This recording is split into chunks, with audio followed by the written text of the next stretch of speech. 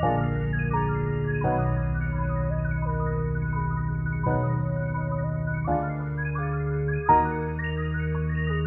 Baltimore, Maryland, this is The Stoop Sessions, a One Hope podcast. Join us for conversations about ministry on the stoop. Learn more about our work at www.onehope.gives. He shows everybody across every class that we're on the one hand, we're nothing without him. Yeah. And on the other hand, we're everything with him. Welcome back to part 2 with our conversation with Karen Ellis as we talk more about God working in the small, persecuted churches and the hope that we have in Christ.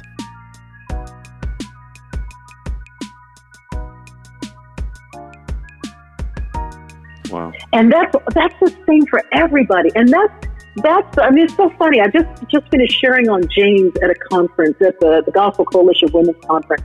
And I was talking about how, like, what's the sober estimation of man? When God says, have a sober estimation of yourself, I always thought that was like realizing who I am apart from him and who I am with him. That's like standing at both poles and saying, oh my gosh, that's a sober estimation, and that everybody is rendered the same. But the fall makes us turn around and say, I'm going to be God. And if you're not like me, then I'm going to ascribe to you some position below me. I'm going to be God, right? Yeah. So the answer becomes the same for anybody. Partiality. That's why James is like, listen, the low man was coming, the poor man was coming to the service, and the rich people were clutching their pearls, and they were like, oh my gosh, what are we going to do about this? And James is like, no.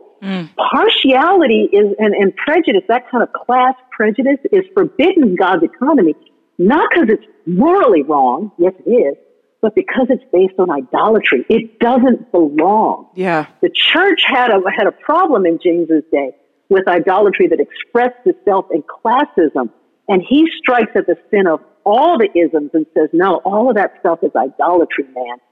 That's what was up with Cain and Abel, right? From the beginning. From the beginning, the religion of Cain versus the pure worship of Abel. Those idols make us puff up. They make us make categories. They make us assign people into those categories that are man-made. And James says, no, you can't have that stuff in the church, because that's what the world is doing. Yeah. The church is doing that. Then we just look like everybody else. If we're going to look totally different, then, our idols are not going to permit us. Our idols don't want us to be bent on maximum life and maximum transformation. They're bent on maximum destruction and dehumanization. So we have to be a completely different kind of community altogether. Partiality is not part of the body because it's not a part of God's character. It's not a part of his will. It's not a part of his promise. And he's not shown partiality in the promise, and he hasn't shown partiality in its fulfillment. He's going to keep a people for himself. It's going to cut across all of man's categories, and that's what the church is supposed to look like. Amen. We are all the poor and filthy man. The filth isn't just on us, but it's in us. And we're all the arrogant rich man, because there's always going to be greater and lesser persons than ourselves, right? So he entered into this. He shows no partiality. He enters into our poverty. He sits with us in our deadness. He invites everybody to his table. He dresses us in his clothes of righteousness. He bathes all of us in his love. He puts all of us in his house, and none of us deserve to be there. We're all the sojourner, the fatherless, the widow, the orphan, the captive made free, right? Right. So then James is saying, look, class-based people, how can you turn around and do less and do worse than what he's got, than what he's done for us? The ultimate goal of the kingdom. Well, yeah, it's a healthy thing to usher and welcome strangers into new social positions, but that's not the ultimate goal. The ultimate goal is to usher the rich man, the poor man, the middle man, all of us into the table, into the home, the fulfillment of the covenant of Abraham, blessed to be a blessing to the nations, right? That's good. So, yeah, it's exciting. And when I start thinking about, how the covenant cuts across, the covenant promise cuts across everything. I get happy. Yeah. You're right. Yeah. The gospel makes a person happy. Yeah. You know? That's Nothing right. else does that. Yeah. Buddha doesn't do that. That's right. Confucius doesn't do that. No. They don't do that for Yeah. me, you know? I think of so much of the pursuit of identity today as just this inward pursuit of where I can find identity in my community or in the people around me or what people give me or the sense of purpose that I can have. And I think the gospel comes and says, now, you, particularly for those who have been neglected, you've been neglected by society, but God has not neglected you. Yeah. And God has actually defined who you are. And your identity comes through being part of this covenant community. Have you guys thought ever about, I'm sure you have, you've thought about Hagar? You know, Hagar. God spends the scripture defining himself. Yeah. But Hagar names God. Wow. And she's like the ultimate outsider. She's like the ultimate marginal person, right? She's not a Jew. She's been put out by the community. She's been treated poorly by the covenant community. She's been used as a pawn, you know, and here she is out in the middle of nowhere. Jesus comes to her. Yeah. The God who sees. And a God who sees. The God who sees me. And she names him that. Yeah. You know, I think that's what God does to the people on the margins of society. They're like, you see me when nobody else does. Yeah. Isn't that interesting? That's hope. I'm going through Genesis with my kids, and one of the conversations that came up that one of my kids actually asked was, why does God always seem to use the really messed up person? You know, the person who's kind of on the outside, the person who's been taken advantage of. And I was like, isn't that interesting? Like, even through Genesis, and this goes back, tying this back into your study, with more recent history in the last couple centuries, that God works in the margins. Yes, he does. Hey, can I go back to and those? And he delights in it. Right. Yeah. Delights in the small, you said. Mm-hmm. I like that. Let me go back to those 3 Ps: priority, presence, and practice. Sure. Yeah. So when you're looking at whether it is Christians in America oppressed by slavery, whether it is communist China, wherever they're at, do you find that there's actually a similar priority, a similar presence, and a similar kind of practice in all of these communities that unites them? I do, and they, you know, because they are living as the people of God. So I think about Christian practice as proximity to a bullseye, right? Like Jesus is in the center. He's the only one who practiced Christianity perfectly because he is the Word. He's the living Word. Right. And, you know, he's not just a model. He is Christianity. He is our life, right? But then I think about people in history who were closer and further away to the center of that bullseye, because none of us have lived the Christian life perfectly, right, as he has, right? So the people who are closer to the center of that bullseye, there are characteristics that you see expressed in the book of Acts, that you see expressed in the epistles, that are closer, in practice, and that sort of define people's priorities. What changes is their context and how those things are applied. For example, there are similarities I see between Christians on mainland China and similarities to Christians in different places in the Middle East in their priorities on discipleship right now. And I don't think that there's any accident in the fact that those are 2 places that are the fastest growing and deepest disciple-making movements in the world today. So they're doing some things that are very similar. They're doing some things they're similar in their discipleship methodology and their practices. But we're talking about, in some cases in the Middle East, Islamic nations, as opposed to, the church in China, which is, under communist rule. So there's differences in how they find each other. There's differences in how they meet. There's differences in, what the house church theology looks like. There's difference in how they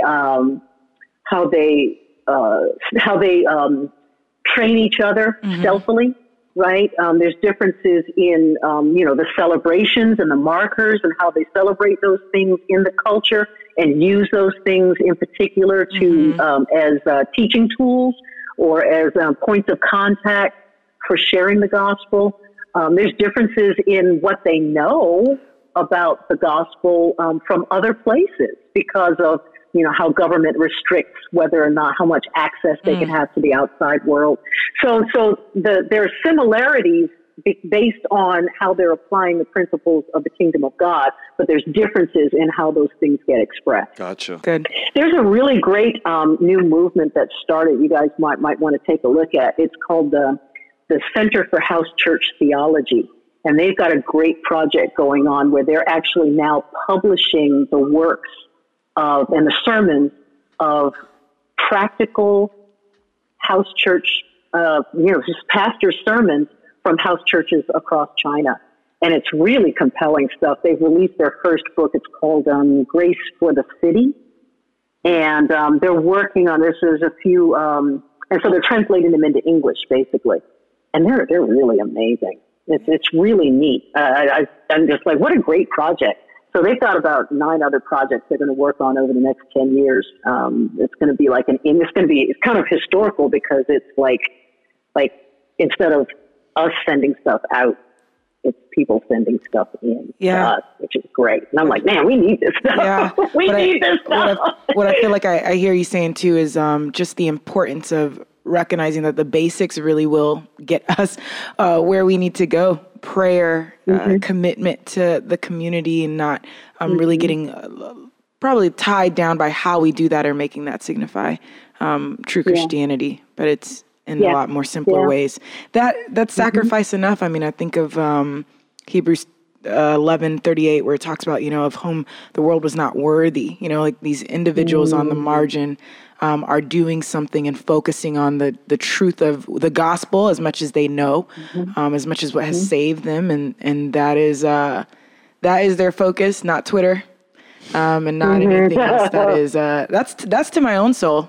But it's also realizing that a lot can be done in prayer. And I think I've learned that from your constant calls to saying we move forward on our knees, And so I think the saints do that in a very desperate way. And that's what we're praying for in our neighborhood. I mean, we see so many crossovers. We've had so many blessings here, but, some of the realities of being on a different type of margin. We see oppression. We see individuals who don't want to change. We see other individuals who their currency changes if anyone does change. And prayer is really the only thing that's gotten us thus far, is for the Lord to work in the small. So it is sweet to know that God has left us so many sweet letters of people before us to show, hey, you're not at the beginning of this, and we're not quite at the end. Could I ask you a couple quick apologetics questions that we might get in our context that you could be helpful in answering? I don't know. I'll try. I don't know. Ethics is my thing, so I'll do my best. Based on what you studied, slaves in America were forced Christianity, and therefore it was not really, their thing. It was just something that they were forced and that they adopted just to get by. Chuckles. Yeah. That's how you know. So, that in and of itself is a really dehumanizing statement, as if these people did not have their own agency to make their own decisions. That's right. First off, there's an interesting resource that's just come out from Eric Mason called Urban Apologetics, and it's this is an argument that you hear a lot from the Black consciousness movement, particularly Black Hebrew Israelites and others, the Kemets. And I'm not well versed enough to know the differences between those two communities, but I do know that that's a common argument. Christianity is the white man's religion. You've adopted the religion of your oppressors. what this book does in urban apologetics is it's a number of essays written by different scholars who basically show you the journey of Christianity and its transculturation through Africa long before slaveholders set sail for anywhere. And long before there was a black-white binary, long before Africa was named Africa by Europeans, right? And it really just, there's some really great historical scholarship, historical research in there that says, there was an enormous Christian presence in Africa. I mean, you look at, Philip and the Ethiopian eunuch, right, from the outset. So, that's a great resource, I think, for every pastor who's dealing with that argument head on. Where's your proof? And they tell us, in good debate, on what basis do you make this argument, right? So there's some really good information in there on saying this has been a presence for African people long before the white man brought it, imposed it on this population. Mm-hmm. That's good. There's also, the argument of, there are people who there were Catholics. If you look at the St. Thomas Moravian population I was talking about earlier, if you look at the Gold Coast, there were Catholics already on the Gold Coast who were captured. They had gone into Catholicism. They were captured. They were brought to the New World, to the Americas, and then they converted from Catholicism to Protestantism. And so I'm like, you go and you find these people's stories and you realize that they have agency in their belief system. Yeah. And if you take that agency away from them, you're dehumanizing them all over again. Yeah. If you say you just did this now, and I often say when I think about why I do anything, I always thank God for mixed motivations. Because yes, there were people who chose Christianity because they thought they might be emancipated. They chose Christianity because they could have access to literacy. Now there are people did, but there among those people were genuinely people who actually had the conviction of heart that Jesus Christ was exactly who he said he was, and they lived lives according to that. And I cannot dehumanize them by stripping them of that right to have that belief and live it out. Yeah. And what that does is it points to God working through our human limitations and even our human sin. I mean, just the depths that we would take sin, that we would go and dehumanize individuals. You say, well, my word is still true. And so I feel like the more we learn history, the more we stare at the reality of like, he really thought this through and we still keep messing it up and he still keeps giving us an opportunity. Right? So points to his long suffering and his perfection and his understanding. Yeah. So second apologetics question and last. Okay. Look, I told you, tell us when you're done. Second apologetics question is, you study those who are on the margins of society, neglected in some fashion. Well, of course, they're going to turn to God because, he's a crutch. He helps them through. Let's just focus on the sweet by and by. Of course, they're going to turn to God. Well, why don't you say that about those who practice Santeria and those who held on to their Islamic beliefs, or those who turn to other systems of religion? Why just Christianity? Yeah. You really have to be a straight up atheist to make that argument. And that means that the only choice is to endure your suffering through atheism, right? Through no belief at all. So that's I don't know, that argument falls apart for good me answer. pretty That's quickly. Enough. Yeah. That's good. Yeah. What are a couple concerns that you might have for our current church in America as you think about the landscape of the church, in combination, which is everything going on in culture? Yeah, things that we prize as priorities. Like, what are some top what's your perspective? What journal prayer concerns? There you go. Gosh. I have been asking people in other contexts what we should do, considering where we are, the polarization, the sifting that's going on, the exposure of our fake Christianity, the exposure of our limitations, of how we've, the truncated gospel that we've been preaching for a long time. Knowing that there's always been, a small group of people carrying the kingdom ball forward. Now they put it in our hands. Yeah. And we're looking at all this stuff exposed. And all this stuff is being brought to light. Well, light's a great disinfectant. So I'm like, okay, what are we going to do now? That's good. Where are we going from here? And I actually had a conversation with a fellow who's a helper in Cuba. I said, if you were us, what would you do from this point on? And he said, learn to be content with small, which I thought was really helpful. It's completely antithetical to the American concept of Christianity, which is about growth and, numbers. I mean, numbers are important. God wrote a whole book about it. But, numbers are important, but they're not ultimate, right? Mm-hmm. So he said, learn to be content with small. And the second thing he said to do was, he said, train everybody. And so I took that and I put that together with another pastor who I spoke to in a closed country. And I said, what would you do if you were us at the point that we're at now? And he said, you guys are in a place where you can kind of push the reset button at this point. And he said, start, if it's not Christian nationalism, what is it?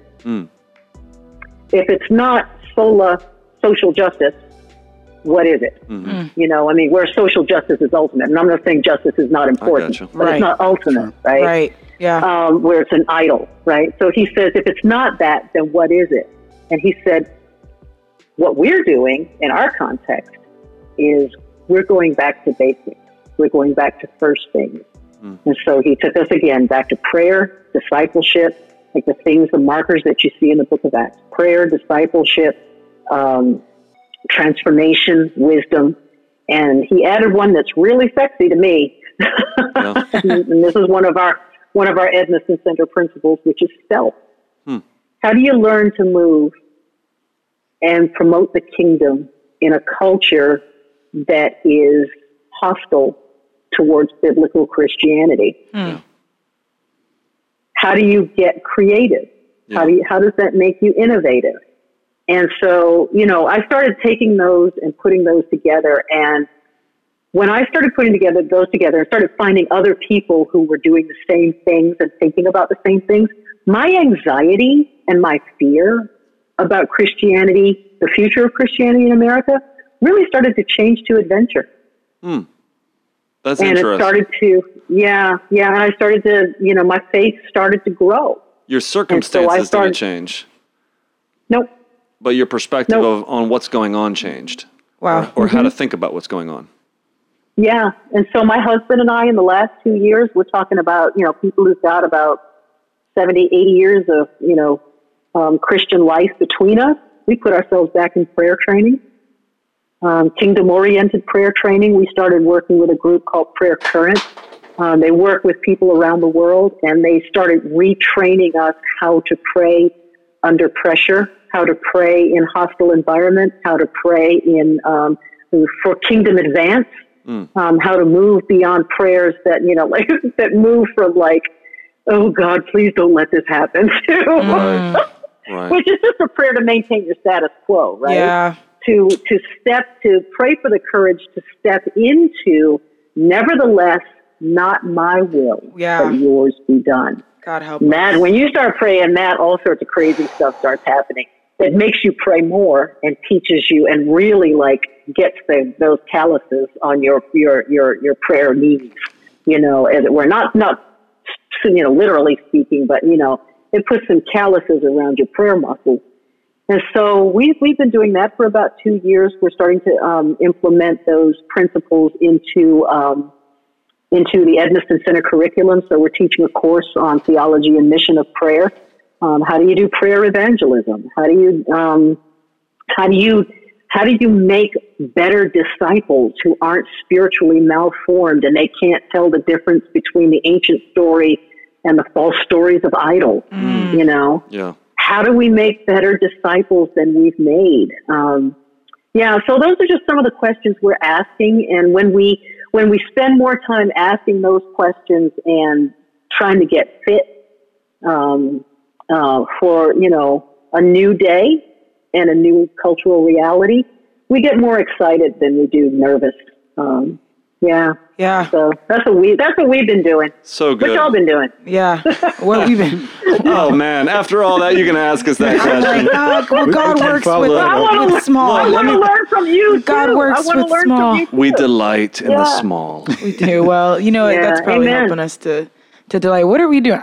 Clinging, being kept. Yeah. Honestly, if you were to ask me right now, you know, it really is not getting caught up in the numbers. And also, I think, I'd probably say being more comfortable with the everyday calls to repentance. I think we have a discipleship internship here. We're in the neighborhood. We're doing job training from a biblical perspective. And some of that like looks sexy when you're fundraising, but individuals always want to know, you know, funders are like, well, give us success stories. And, you know, we're with people who are, you know, we're enmeshed. Our success story today is probably not going to be a success story tomorrow. Or it might not be. And the Lord is doing so much in the background. So I think for us, particularly as we've slowed down during COVID, for me and our team, it's been trying to go back actually to prayer and trying to have an appetite for that more than I have an appetite for what I see. And I mean, I'm not going to lie, I'm more on the anxious side than adventure, but I know I can pray towards that. I'm scared because God will actually deliver. And I'm like, ooh, I don't know if I want calluses, but the Holy Spirit's going to take me where I need to. And maybe I'll pray a little bit. But yeah, have we been doing anything different, Joel? Probably just being summed it up well. Kept and clinging and kept. Yeah. Just trying to be faithful. I get that. That's the prayer, isn't it? I'd rather have prayer calluses than skin knees from being dragged along. You know, like that's good. We can do this the easy way, or we can do this the hard way. Yeah. You're right. And going back to basics is, in a lot of ways, it is the hard way. You know, there's not. I wish people. I'm trying to get more realistic when I'm talking to people about, you know, life in Christ, because there's a lot of people. They don't know who Christ is, and that's amazing, you know, for this context. They don't know what he came to do. Yeah. They don't know, you know, what he's doing in the world. They just don't know anymore. So when I talk to people, I try to tell them, I'm like, are you sure you really want to do this? Because it's not the easy way. If you want the easy way, keep doing what you're doing. Yeah, that's right. But, you know, we're getting to a point now where there's a Christianity on the ground that costs. Yeah. And do you really want that? Okay, if you do, then come on. But, you know, I just got to tell you up front, it's not the easy way. It's not the easy. It's worth it. Worthwhile. Well, but it is worth it. I'm so thankful for your work. I think it's so applicable to our context and the context that we're currently growing into as a culture. And, you know, who knows who's going to be able to benefit from these kind of conversations. I appreciate the time. Thank you. You know, it's really great to talk with saints whose hearts are tender and, you know, have been tenderized by the events of our culture the last year. And I'm persuaded the more we find each other who realize that we just have to do things differently than we have been, you know, it's a balm for my soul to talk with you guys. That's good. Any hymn or song chorus you're singing often to yourself? There is one, and it's old school. Like, I was discipled by old school saints. And it's, so there's, you know, you pray with old school saints. Like, they're kind of a dying breed now, but they be praying in King James English, you know? I'm like, whew. And, you know, whereas before I used to kind of side-eye them, now I'm like, man, the reverence that you have when you go to pray, you know, to save the bees and the vines. You know, you really get the the sense that they're talking to someone they deeply revere. Wow. The one they deeply revere. So anyways, the song that's been on my heart lately has been I Need Thee Every Hour. That's a good one. Most gracious Lord, no other power but thine can peace afford. I need thee. Oh, I need thee. Every hour I need thee. Yeah. Oh, bless me now, my Savior. I come to thee. And that's kind of where I guess that's where my heart is with but that's been on my mind. Yeah. That's good. Yeah. So, praise the Lord. Well, thank you so much for taking our phone call. Thank you. Yeah, thank you. You guys are real ones. I appreciate you. Same. You're welcome back on the stoop anytime. Oh, thanks. I'll drop by. All right, we'll have some Old Bay and some crabs waiting for you. Hey, honestly, if you ever come to Baltimore, let us know, and we'd love to hang out with you and your husband. I'm there. Yeah, right. we're there, especially if crabs are involved. Yeah, we take that seriously, so it's a real invite. Yeah. All right. I'm here. Thanks a lot, guys. Thank you. Have a good one. Thank you. You too. Thanks for listening to the Stoop Sessions. Be sure to catch us next time. As One Hope exists to build healthy churches in the inner city, check us out and connect at www.onehope.gives.